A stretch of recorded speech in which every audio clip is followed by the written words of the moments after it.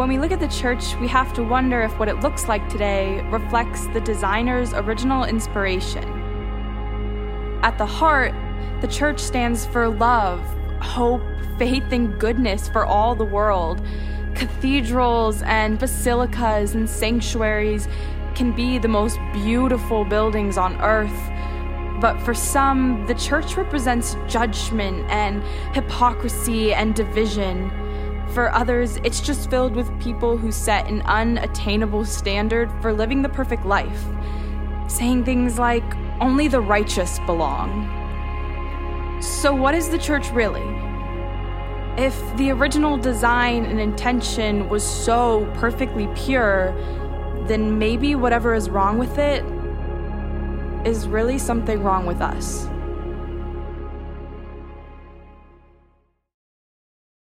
Welcome to 514 Church, and I want to welcome everybody who is watching online. Today we're starting this new series, Scaffolding, and if you've ever been around some construction projects, you know that a lot of times scaffolding is put up. It's these apparatus that they put around buildings to put up blocks or put up bricks around the outside of a building. And I was in New York City, and there was scaffolding all over some buildings that had been there for a long time because they weren't building new buildings. They were actually taking away pieces of buildings and trying to find the original intention and get back to the original design, because over the years, things had been added. And with scaffolding, what we're going to do is we are going to examine the foundation and the original intention of the church.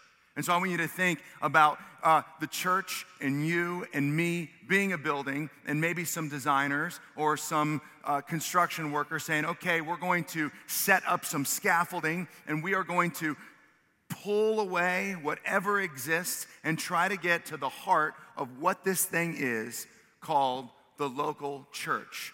What was it originally designed to look like? What is it supposed to feel like? What is your role in it? Why are you here? You see, for hundreds of years since the church began, there have been things that have been added to the creator of the church, to God's original design. When I was in Florence in 2005, I went to a place that had an amazing church called Santa Maria Novella.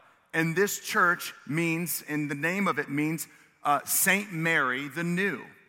And in Florence, when these merchants would be traveling, they would pass this church on the way in. And when they saw it, it had a facade that was so different than anything they had seen before. It was beautiful. This is a Renaissance facade. And when they saw it, they thought, wow, I've never seen a church like that. I've never experienced that. And it was something that marked the entrance into a place, Florence, that represented art and beauty and future and creation and design and all the different pieces that made the Renaissance beautiful. But when you look closer at Santa Maria Novella or Saint Mary the New, you notice that actually what it is it's a Gothic church that had been built hundreds of years before. And then when the Renaissance people came along, they added a facade. They added something to it. So there was the original church, and then there was an addition. There was something added to it. There was something to make it more beautiful. There was something to update it. There was something to pull people in. When people saw that facade, they went, wow, maybe this is different than I thought. But what can happen with a church like this, or with the church, is that we can fall in love with the additional pieces and not the foundation. We can engage in our spiritual life based upon something that wasn't designed for us to engage in. And it doesn't mean that the facade is bad. It doesn't mean that the entryway is bad. It doesn't mean that it's worthless. It doesn't mean it's not beautiful. It could be good or bad. It just means that we're not supposed to fall in love with the facade. We're not supposed to fall in love with the entryway. We're not supposed to fall in love with the pathway. We're supposed to strip it away. We're supposed to put scaffolding up over our hearts, over our minds, and over this meeting and say, what is the church about? And what is it built upon? That's why this question, why are you here, is so important. Because if you can't answer that question, if you don't know what the designer's original intent was, you may miss the most important relationship, the most important experience you've ever had. You see, the truth is that the church is not built on my message today. The church is not built on the music. The church is not built on what it feels like in this room. The church is not built on what the website looks like. The church is not built on any of the people who are here, especially me or the small group leaders. The church is not built on a building. It is, in fact, not a building, and many people think it is. The church is not built on the way we communicate or the things we say or how they're said. No, the church is, in fact, built on one thing and one thing alone, and that is Jesus. The church is built on Jesus. If you want to know if a church is built on the right thing, then you have to examine it, and you have to put scaffolding up around it and go, what was really supposed to be here? What is this really about? And what you'll find is a lot of somethings. You'll find pastors, you'll find followers, you'll find messages, you'll find music, you'll find meetings. But when you strip it all the way back, you'll find that the church is simply built on Jesus plus nothing else. Nothing else in the world makes up this church and builds this church. It's the person of Jesus Christ. You see, when we start to look at all the somethings that get added to Jesus, the scary thing is that we can fall in love with the somethings more than we fall in love with Jesus. You see, when the church first started, there were a group of people who were with Jesus. And you know the story. It's these 12 apostles or these 12 closest disciples. And these men followed Jesus in a time when following Jesus was against the law. And after Jesus died and rose from the dead, they believed that he was the king. They believed that Jesus was God. And in a Roman society, that meant that the emperor wasn't divine because Jesus was divine, and that the emperor wasn't the king because Jesus was the king. And these men who followed Jesus, they went out and they gave everything they have because of Jesus. To put it another way, they had Jesus plus nothing else, and they gave their lives for that cause. In 1950, Pope Pius announced that after a 10-year excavation, so we go from scaffolding and what is it, to excavating into the ground, what is the church built upon? St. Peter's Basilica in Rome was built upon a gravesite, because what they would do in the early church is they would take martyrs, people who died for their faith, and they would put churches over top of it. So they thought that the bones of Peter would be underneath the church, because a lot of them believed that the church was built on Peter. They believed that the person of Peter was the foundation of the church, and they get that from a passage in Matthew.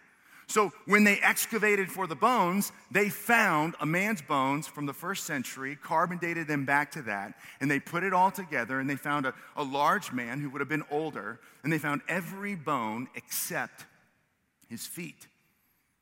Because Peter was so in love with Jesus, and he was so bought into the Jesus plus nothing idea and truth of the church, that when he went to Rome and the Romans were crucifying and persecuting and killing Christians because they believed that Jesus was divine and they believed that Jesus was the Savior and a king against Roman emperors, they believed that. He was crucified, but he said, I don't want to be crucified the way Jesus was, which was right side up. He was crucified upside down. And when they crucified people upside down, he said, I don't want to be crucified like Jesus because I don't deserve to be crucified like Jesus. They would hang him on a cross, and they'd tie his feet to the top, and they would tie people's feet to the top. And then when they were dead, they would cut off their feet. And so people who were crucified upside down would be buried with no feet. And when they found these bones underneath, a lot of people think those bones represented the foundation of the church, like that's what the church is built on a person or these close disciples or on a message or on a plan to get the gospel out. But what Peter represents to you and me is that the church is built upon Jesus, and his bones are not the foundation of the church, but a representation of someone who was committed to Jesus plus nothing. After Peter died in 64 AD, for almost another 250 years, the church, or 150 years plus, the church believed in Jesus plus nothing. They were persecuted all the time. In fact, there was so much persecution that people would give up their lives and their families because they didn't want Christianity to continue to be spread, because the people of God were worshiping Jesus instead of worshiping the Roman Empire. In fact, in 300, one of the Roman emperors, Diocletian, he said, I'm sick of people not giving me the credit like I'm God or that I'm not divine, so these Christians need to be snuffed out. And he started, for a season of his life, towards the end of his reign, the Great Persecution, where people were literally killed in the streets, burnt alive, hung upside down, set on fire, skinned alive. These people gave up everything. There's a story of one of the martyrs during this time of a man named Tim and his wife Mara. They were married for 3 weeks. Now, this is a little bit gruesome, but what it does is it shows us how committed they were to Jesus plus nothing, because they lost everything. And it's believed that this Timothy character, that he had a version of some part of the scriptures. And so when the emperors declared that Christianity was illegal, and they started to persecute them and kill them, they found this man, and they told him, you need to give up the scriptures. And he said, even if I had children, I would give up my children before I give up these scriptures. And they said, well, if you don't give up these scriptures, we're going to gouge your eyes out, because we will not allow you to read them. And he said, go ahead and gouge my eyes out. Then they hung him upside down, and they brought his wife to him, and they said, make him denounce Christianity. And she pleaded with him. And at the time, he had a rag shoved in his mouth, and they said, now's your chance. Now's your chance to denounce. If you don't denounce Christianity, we're going to do to you, to your wife, what we just did to you. And they pulled the rag out of his mouth, and he said, Jesus Christ is Lord. And in that moment, they then took the wife, and they tortured her the same way, and then they took them to the open square, and they crucified them in the middle of town to show everybody this Jesus character is not ever going to be the king. But what it represented was a group of people that lost everything. There was nothing that they had that stopped them or confused them or took them off their worship of Jesus, because they wanted to worship Jesus plus nothing. Right after that, Constantine became the emperor, and he started at the Edict of Milan a level of benevolence for Christians. In fact, he ordered it that it wasn't illegal to be Christians anymore. And he started to give them back their property, and give them back their scriptures, and give them back their places of worship, and give them kind of an ability to have fair trade and market and engage in the world. And a lot of people believe that when Constantine, the emperor of Rome, made Christianity legal, they believed that that was kind of the beginning of the explosive church as it wrapped around the world, and the whole Western world became Christian. But there are a lot of people that think that when Constantine made Christianity part of his belief, and then later on the next emperor, or the emperor in 380, made it actually like a sacred religion, or the religion of Rome, that was actually something that hurt the church. Because what happened in that moment when Constantine started to give them their property back, their right to worship, their places, is that people, and we've been doing this for 1,700 years plus, that people have been grabbing a hold of something else other than Jesus. Constantine introduced the Jesus plus approach to follow and worshiping Jesus. You see, for 300 years it was Jesus plus nothing. Take my life. Jesus is everything. The apostles said things like, for me to live is Christ, and to die is even better. It's to gain. And so the church started with this pure approach to Jesus is our rock. Jesus is our foundation. We'll give our life for Jesus. Constantine comes along and says, here you go. Now you can worship Jesus. And a lot of people, just like that church, they've fallen in love with the something else. They've fallen in love with the facade. They've fallen in love with something else, something other than what it's really all about. Jesus plus something. What is it? What's your something? Like, what are you really here for today? You know, if you're visiting, then this is intense. Whoa, this is, wow, I don't know. But as followers of Christ, has the church become something that is not about Christ? Has the church become something that is for you and you alone? What is really driving you? You know, a lot of us worship Jesus because we're allowed to, or because we're told by our parents that we should. A lot of people could sum up their faith and not even necessarily have quantified it this way, but say that, Jesus, for me is great, but it's easy, it's comfortable to worship Jesus. In America, what other choice? The church is down the road. They have air conditioning. There are certain people that have bought into the church and bought into the person of Jesus Christ for the entertainment.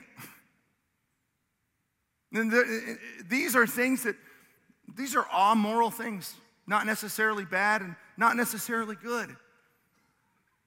And a lot of people have used certain phrasing and entertainment or saying certain things. And at 514 Church, we believe in trying to do different things to get people to have a relationship with Jesus. But if you grab onto the facade, if you grab onto the something, and you don't grab onto Jesus, you're in trouble. A lot of people are here today not because of Jesus, but because of something that you're going to get. Just something that you're going to get. You're going to get the message. You're going to get worship. You're going to get something. You're going to get coffee at church. There's nothing wrong with coffee at church, but we are not about coffee. We're not about doing songs in a certain way just to do them. We are doing everything we can to build streams and rivers and roadways and pathways into a personal, dynamic relationship with Jesus Christ. And once you grab a hold of that, that's what will change you. The church is Jesus plus nothing. What are you grabbing onto? Why are you here? It's Jesus plus nothing. And to understand that, we have to go back and look at when Jesus set this whole thing up. So I'm going to give us a history lesson, if you will, to remind us how this is in fact the truth, and how for us to be 514 Church, to grow, to reach, to be, we have to be unequivocally committed to this idea, Jesus plus nothing. Jesus plus nothing. That is the goal for our faith, is to have people know Jesus, follow Jesus, and become little Christs and not fall in love with the wrong things. In Matthew chapter 16, and I want to encourage you, if you have your Bible on your phone, you can open it up right now. If you have our app, we have a Bible app, and you can open it up and you can start to read through this for yourself. And I just encourage you that this passage is one of the most wonderful prophecies, if you will, because in this passage, what Jesus is going to do is he's going to paint a picture of you and me. So there's a lot of prophecies in the Bible that are about Jesus, that are about things to come. But what Jesus does here is he talks about you and me. And so it's like, whoa, like there's a passage in here where Jesus for a second goes, I've been thinking about them. I got something for them. I want to lead them. I want to talk about them. You didn't know that you were talked about in the Bible. If you're in the local church, if you have a faith in Christ that's real, then Jesus talked about you 2,000 years ago. In Matthew, he's with his disciples, and it's very hard to quantify how amazing this moment is when Jesus is having this conversation with his disciples. What happens is they turn north after doing a bunch of miracles, and they turn to this city that's 25 miles north of Jerusalem and of the region that they spent most of their time around, Galilee in. They start walking up there, and when they're walking up there, they're walking to a pagan city. And in this pagan city, they worship mainly this god named Pan. And he's the god of panic. It's where we get the word from. It's the idea of like theatrical response. And so they're walking to this place where people don't worship Jesus and they don't worship the God of Israel. And also the name of this city has been renamed by the recent governor of the city. And so a lot of cities in this time and in this region, in this part of the world, would get renamed all the time based upon whoever was in charge. And so the leader of that area, they call him the governor of that area, would come in and find a city and they'd put their name on it and then put someone else's name on it. That way they would bring honor to themselves. And recently this city that they're going to had been renamed. And so when Jesus is walking with them to a place full of people who don't worship God and don't believe that Jesus is God, they're also talking about maybe a renaming of this city that they're going to, and they're having a discussion specifically about names because names mean something. And specifically, the name of Jesus means everything, and he is using this whole trip and this setup and the dialogue about the naming of this place they're going to bring weight to what he's about to teach them. And so he says this, it says this in Matthew, says, when Jesus came to the region of Caesarea Philippi, this is the new name for this region. This emperor, leader, Philippi, he kind of went and Philip is his name, and he renamed it to give honor to Rome and to give honor to himself. And Jesus asked his disciple, who do people say the Son of Man is? Who do people say the Son of Man is? They're on their way to a bunch of people that don't know who he is. And he wants to know what the people in Israel think he is. What do the people in Israel? Now, the people we're going to, they don't know who I am. They're not going to know who I am until they get told. But what do the people who have been around me say that I am? What do they think? Where are they in this whole conversation? Because we've been around and we've done some miracles. Who do they say that I am? What are you guys hearing is really the question that he asks.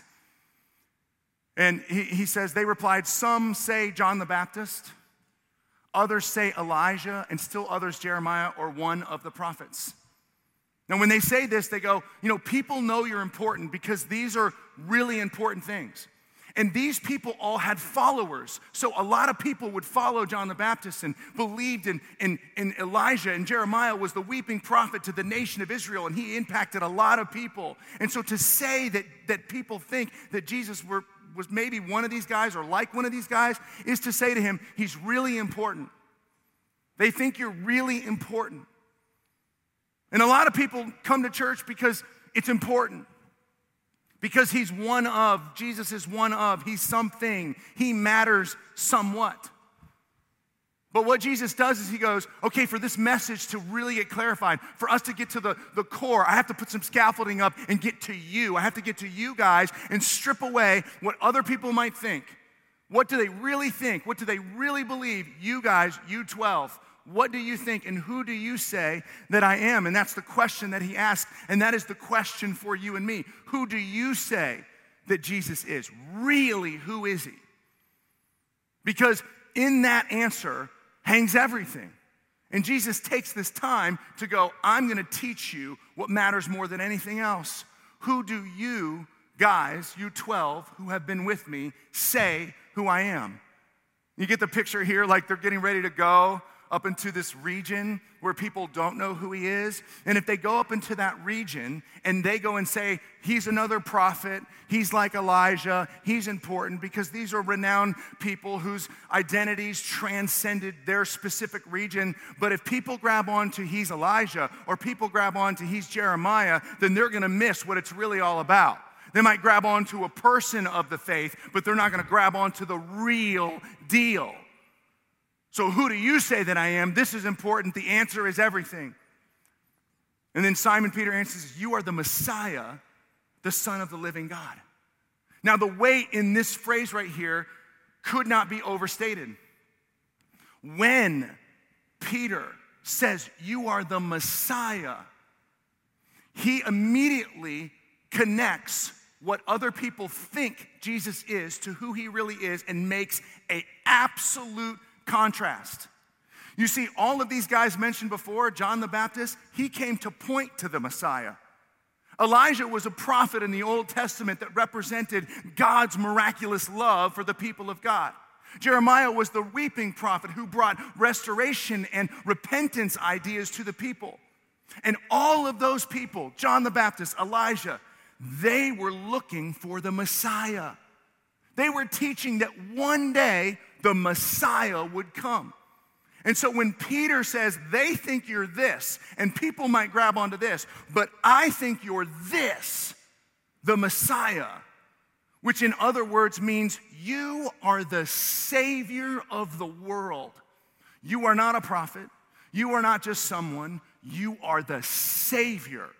You are the one whom people who are separated from God all around the world, when they put their faith in you, will wipe away their sins and bring them hope. When he says this, it's like, whoa, this is a big statement to point at a man and say, that's the Messiah. That's the Savior of the world. So he says, you are the Messiah, the Son of the living God, which means you are divine.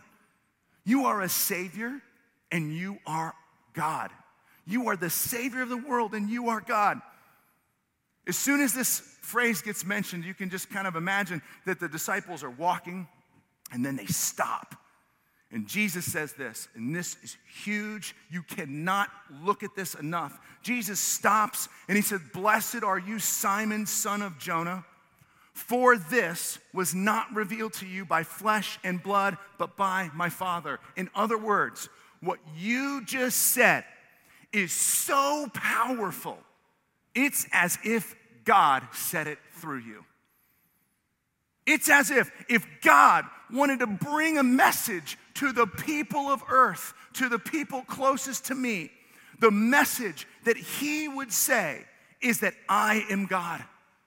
I am God. And you knowing that means that God just used you, Peter, to bring the most important fundamental idea, truth, and reality that earth will ever experience, and that is that Jesus is the Messiah and he is God in the flesh.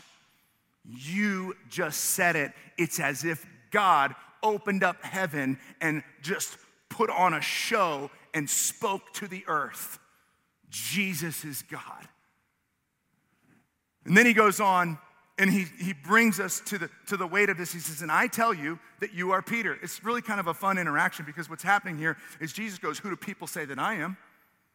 "Oh, some people think you're John the Baptist and Elijah." And then he goes, "Who do you say that I am?" And they go, "We think you're the Messiah." And he goes, "Oh, so I've been setting you up this whole time to do like a name game." And then he goes, "Now I'm going to name you again." Now the name Peter was not Peter's original name. He changed his name earlier as if for this moment to bring it full circle as like a foreshadowing. So he's like, "Who do people say? Who do you say?" And then he says, "And you just called me Messiah, and you just called me Savior, but you are Peter." And when he says Peter, you and I go, "Well, that's just a normal name." But actually, in the original language, it's the word small pebble. Just get the disparity. Who do you say that I am? You're the Messiah, the one we've been waiting for thousands of years, and you're God in the flesh. Whoa! Oh yeah, and you're just Peter. You're just Peter. You're just a little stone. And then he says, "And on this rock I will build my church." On this rock I will build my church. Now, a lot of people for a long time and still today believe that when Jesus says, "And on this rock I will build my church," they believe that this rock represents Peter.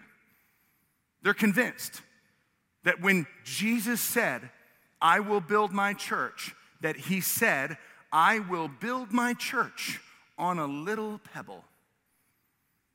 And what they don't know is that Jesus is not referring, when it says in the original language, is this rock is not referring to a little stone or a stumbling block, is what Peter gets called later, just a section later, you can go read about it. But that this rock actually represents this statement of belief. And in this statement, he says, "I am going to build my church on when people confess two things: that Jesus is the Savior, my Savior, and that Jesus is God." That right there is the cornerstone of the local church. You see, for thousands of years, people have met for different reasons. People have believed that Peter was the stone. People have believed that communication styles or different preachers were the stone. People have believed that different leadership were the stone. But what Jesus says right here is that even probably the next most influential guy in the history of the church, save Paul and Peter, when you go to St. Peter's Cathedral, there's two statues of disciples or followers or apostles of Jesus, Peter and Paul. Even the next closest guy is just something. You don't hold on to him. He is not what builds the church. I am what builds the church. And when he says, I will build my church, the word church here is the word ecclesia. Now, when you see the word church here in Matthew, it's the first time that the word church is in the New Testament. And it's actually not the word church. It's a bad translation. Because the word in the original language is this word ecclesia, which means gathering. Well, after the word church and ecclesia was kind of mismatched over the years, the Germans came along and interpreted the ecclesia as a place where the people of God gather, which in their language was the word building. And so, in our translations, we still see today that it says, I will build my building upon this phrase. But it's not what it is, because the church is not a building. What Jesus says here is, I'm going to build a gathering of people. A gathering of people. And when he says the word ecclesia, it's such a powerful, powerful phrase for what a gathering of people looks like, because the word ecclesia means purposeful gathering of people. When they said this, the disciples thought this.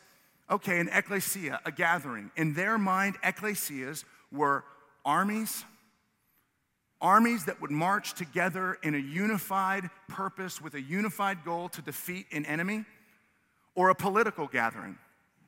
And Jesus says, I'm going to build a group of people with a unified purpose around me.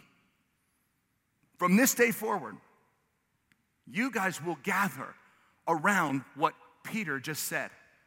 Peter just said, the small stone just said, Jesus is Messiah and Jesus is God.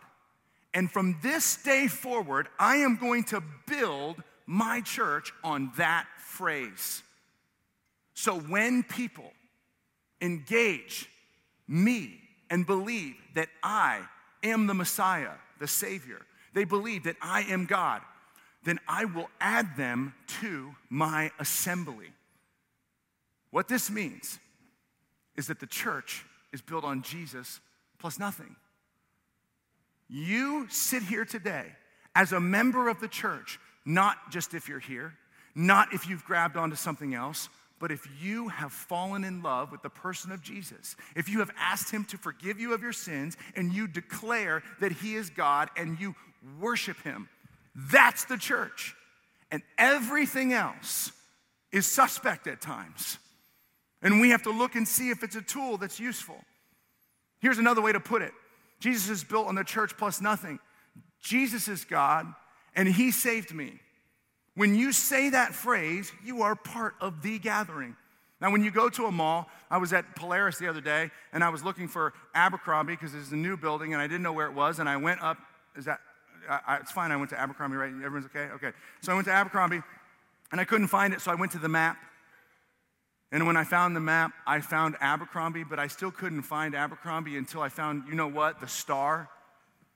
It was like, this is where you are. Because if I'm going to get to there, I have to know where I am. And so what I want you to do today, and how we're going to close this out, is I want you to examine something. I want you to examine your motivation. Why are you here? Why are you here?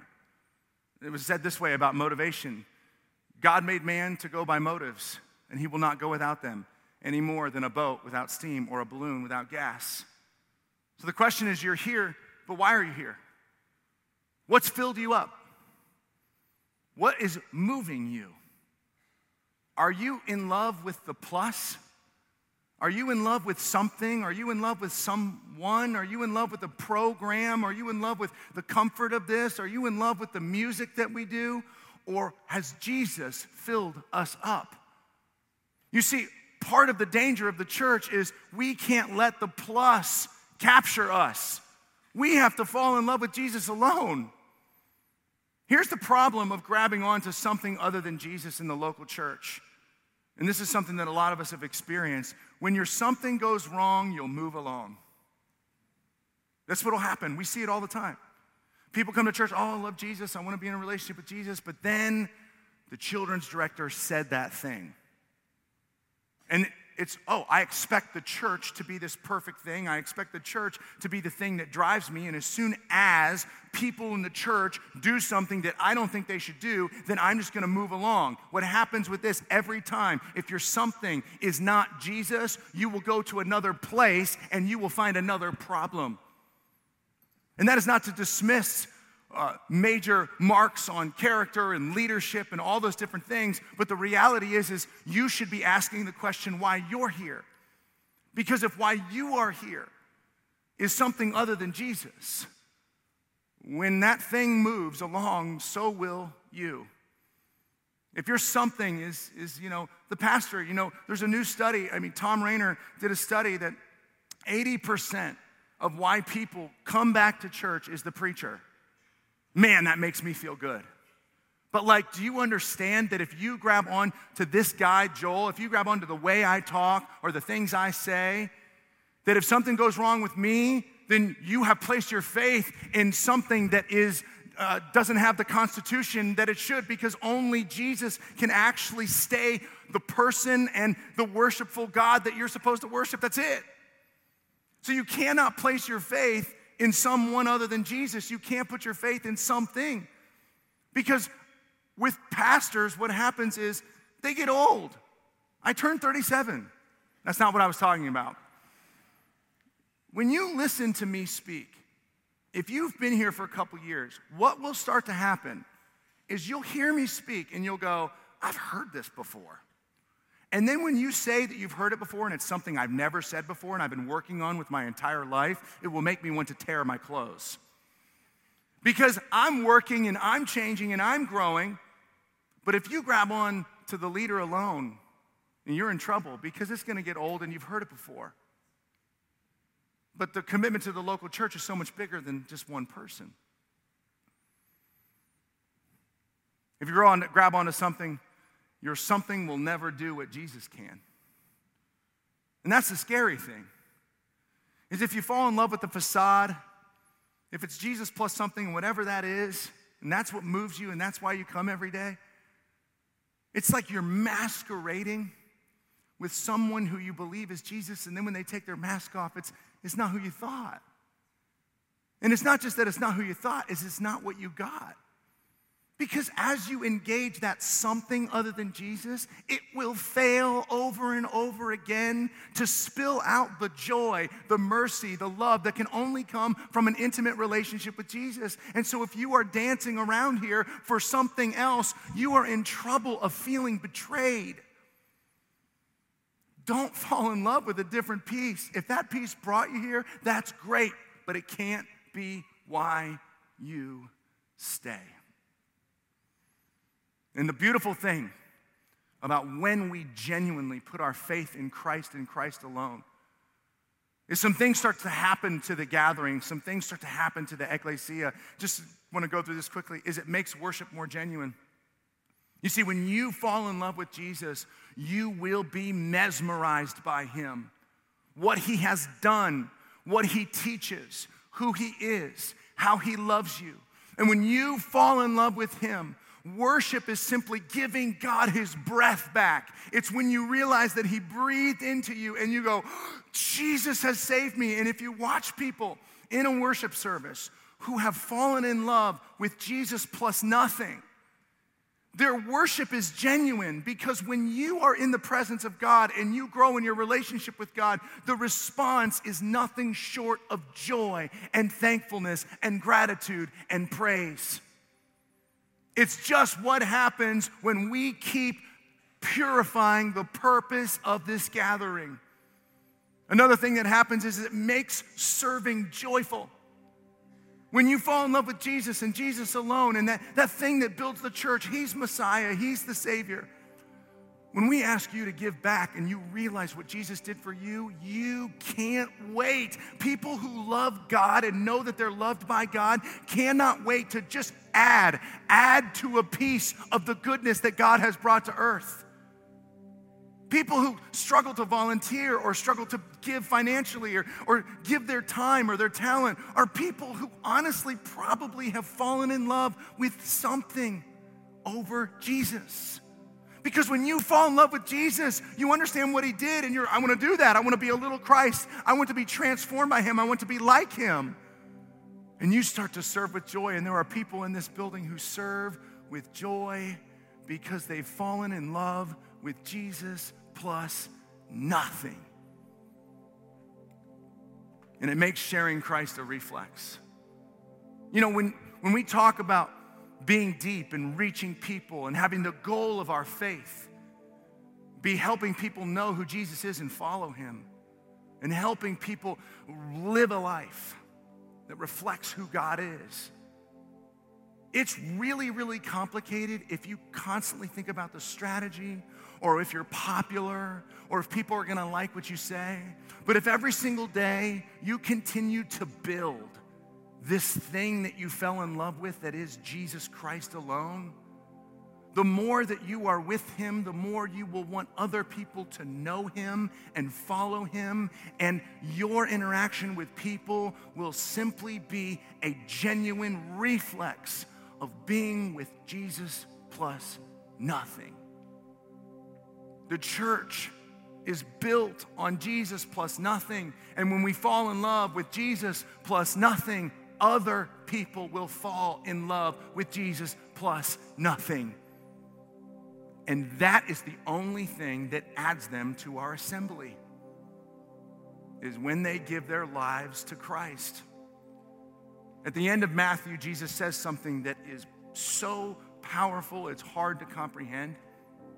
He basically summarizes this Jesus plus nothing idea at the end of this section of Matthew, not the end of the book. But after he says, upon this rock I will build my church, he says this: and the gates of Hades will not overcome it. And a lot of people think, okay, the gates of Hades, like, you know, gates, is it defensive because it's guarding something, or is it offensive on the move? What is the enemy? What is the gates of evil? What are they trying to do? And what this actually means, and when Jesus says this, is he doesn't mean just the gates of Hades in terms of evil. He means something more specific. He means the power of death. The power of death. And when you fall in love with Jesus plus nothing, what you fall in love with is life. Life. A life with God who made you, who you are supposed to spend your time with, know more, follow, and enjoy. And what will happen is death will try to creep in on that. And one day, you will be in a spot, you'll be in a place in your life, maybe towards the end, where you realize everything else I fell in love with but Jesus is gone. Everything else I fell in love with but Jesus is gone. And in that moment, God will remind you, I have defeated death for you. And because of me, because of you and me in a relationship, you get to have eternal life. And so my challenge to everybody in here, Jesus plus nothing. What is this for you? Would you take a minute and write down what's captivated your heart here? Would you be honest and take an inventory to see if it's something other than Jesus? And would you join me in a mission to get lots of people committed to the local church and the person of Jesus Christ as you take an inventory for yourself? Christ alone is the cornerstone, and nothing else will grow the church but when people believe that Jesus is God and that he saved them. Next week, I have an announcement to make. You do not want to miss it. It is something that is fundamental It's basically like going in and adjusting a part of our cornerstone to make sure that every single one of us are on the right path and on the same page as a local church. And so if you're here today, this is step one. You need to be here next week so I can share with you something that we've been working on for over a year. And so we can continue to build the church the way that Jesus wants us to build the church, which is Him plus nothing. Would you just pray with me for a second? Father, I am so overwhelmed by your goodness to me. And that you care about me and you know me and you love me for who I am, not for what I've done. And that knowing that you're my Savior and you've wiped away my sins is what afforded me the opportunity to be a part of the gathering of followers. God, I pray that through this group of people that we would be so captivated, so motivated by the person of Jesus Christ, that we would give our lives for that. That the purity of our motivation would be revealed. That if all else gets stripped away, we still have everything. Because we never fell in love with something. We fell in love with you. And you gave us life. And you gave us fullness. You are the cornerstone. In Jesus' name.